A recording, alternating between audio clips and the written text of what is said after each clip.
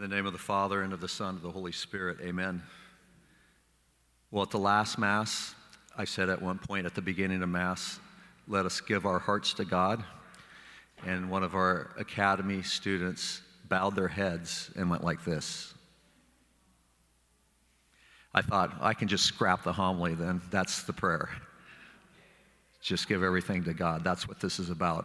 Not about you, not about me, but it's about what God wants to do for us. And as we see in our gospel today, people aren't so open to that. So Jesus comes on the scene. He says, today, this is fulfilled in your hearing. I'm your Messiah. And they're going, yeah, this is great. This is wonderful.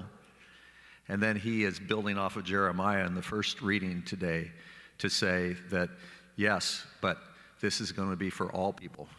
And so why were they furious? It says they were filled with fury because Jesus wasn't going to be a part of their dream, what they wanted.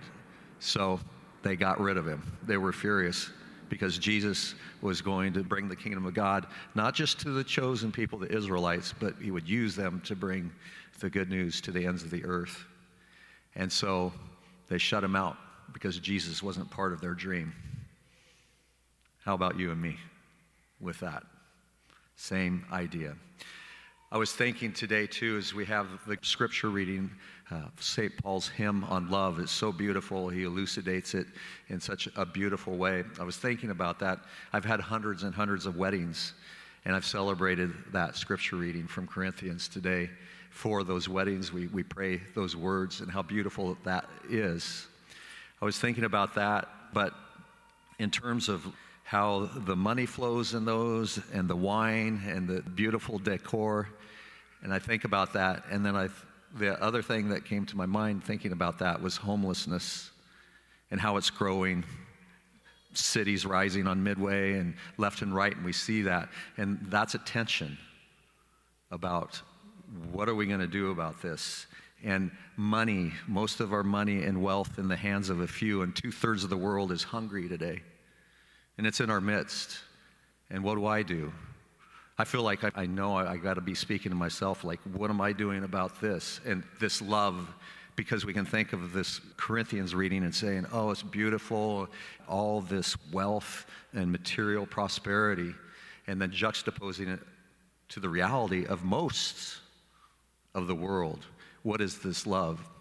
So I just want to kind of focus on that, and Paul speaking to the Corinthian church.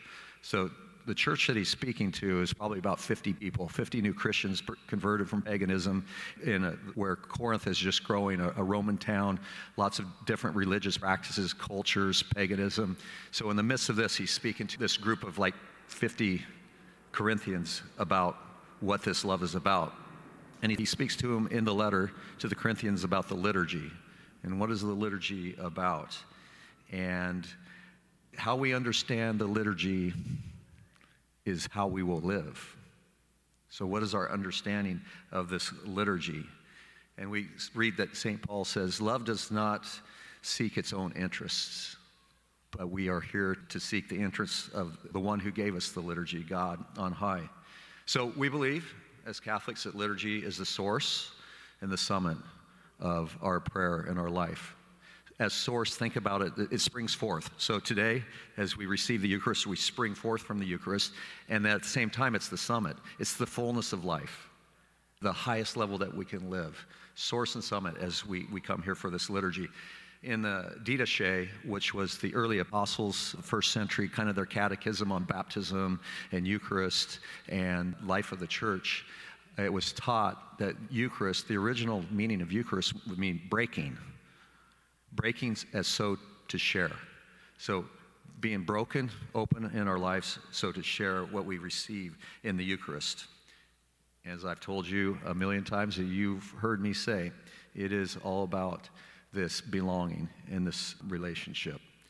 So the fractio pano, which is the fractioning rite when we break the Eucharist before we receive it at the Lamb of God, that means that the Lord has entrusted to us the gifts of this earth, and that those who are in abundance share with those who are in need. And that's our understanding, and it's practiced till today, what this is for the Eucharist. that we share with injustice and solidarity with those who have not. So in this church that Paul's addressing, the Christians would come together in a home and they would celebrate the Eucharist in the context of a meal. It'd be during the middle of the meal or at the end of the meal. And that went well for a while, and we'll see how it breaks down. But it was like a pagan banquet, but it was different in a couple senses. One sense was there was no stratification. Everybody was invited to this meal. The rich and the poor sat side by side in this meal as they celebrated. And then they fulfilled the command of the Eucharist to celebrate God's body and blood that he had given to us in Christ on the night of the Last Supper. So they were good about doing that.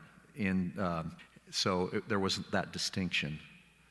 Everybody was welcome. Everybody was invited to come in.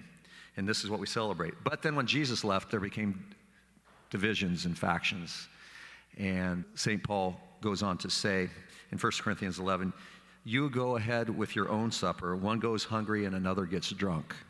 So there was hunger and there was drunkenness. And so he's addressing that church specifically, and he's saying the rich would get there earlier and begin to eat and drink, and by the time the poor got there, presumably because they were working, they got there would be no food. And so this division happened, the exact opposite of what the Eucharist is about. It's not people gathering together to be divided, but it's people who are divided are gathered together in the Eucharist. That's what it's all about, the rich and the poor.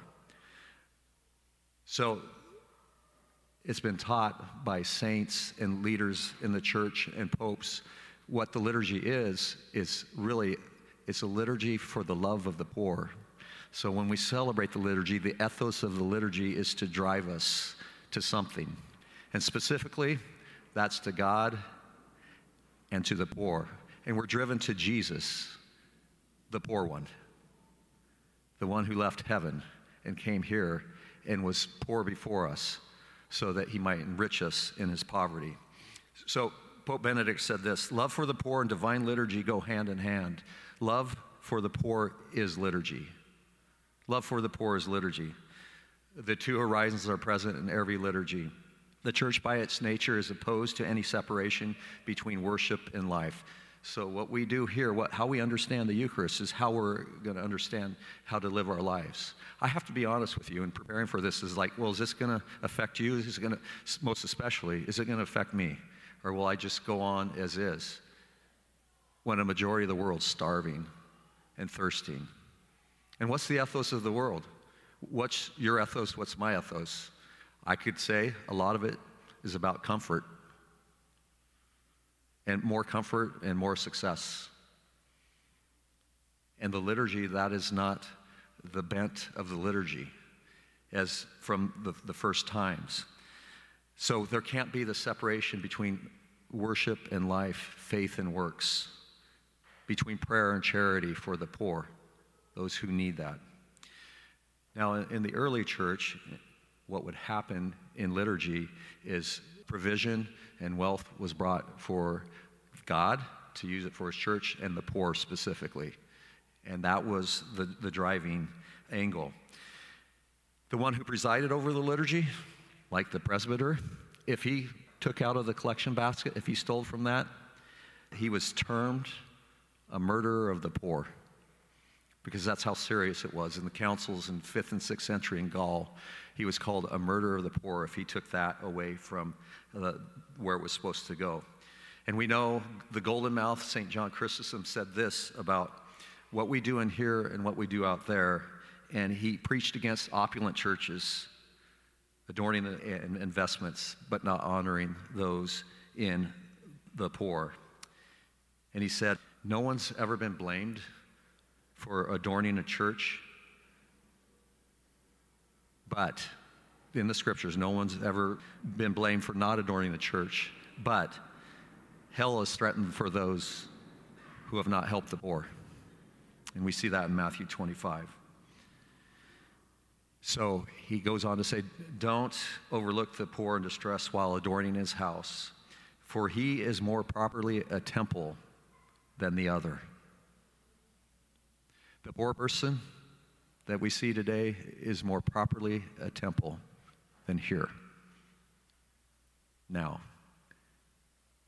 That's what Christendom is saying to us. So we can ask ourselves this question in reflection as we look on love and the love of liturgy, and liturgy is love for the poor, is what is our ethos of this Eucharist? Is it for success and comfort, which we have to answer that question in our own lives, but we can see it left and right. How do we reconcile the Eucharist with injustice? The son of egoism. Injustice, the son of egoism. No, you're not part of my dream. Get out, Lord.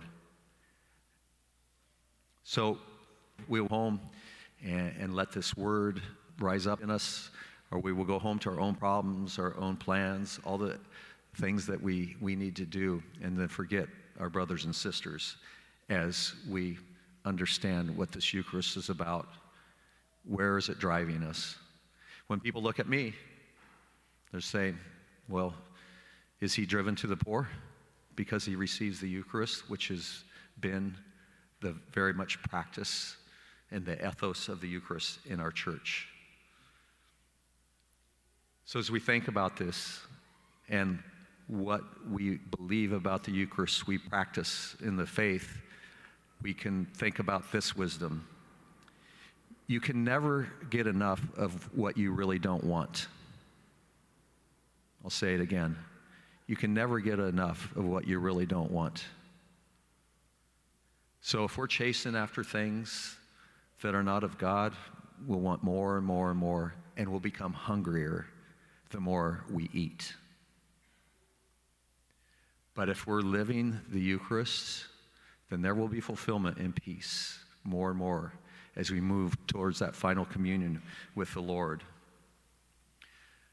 But if we're going after the things and not getting enough of what we really don't want, our hunger won't be satisfied. And we will keep multiplying it, and it will multiply only to our disgust and our vanity. So what's the cure? A different diet.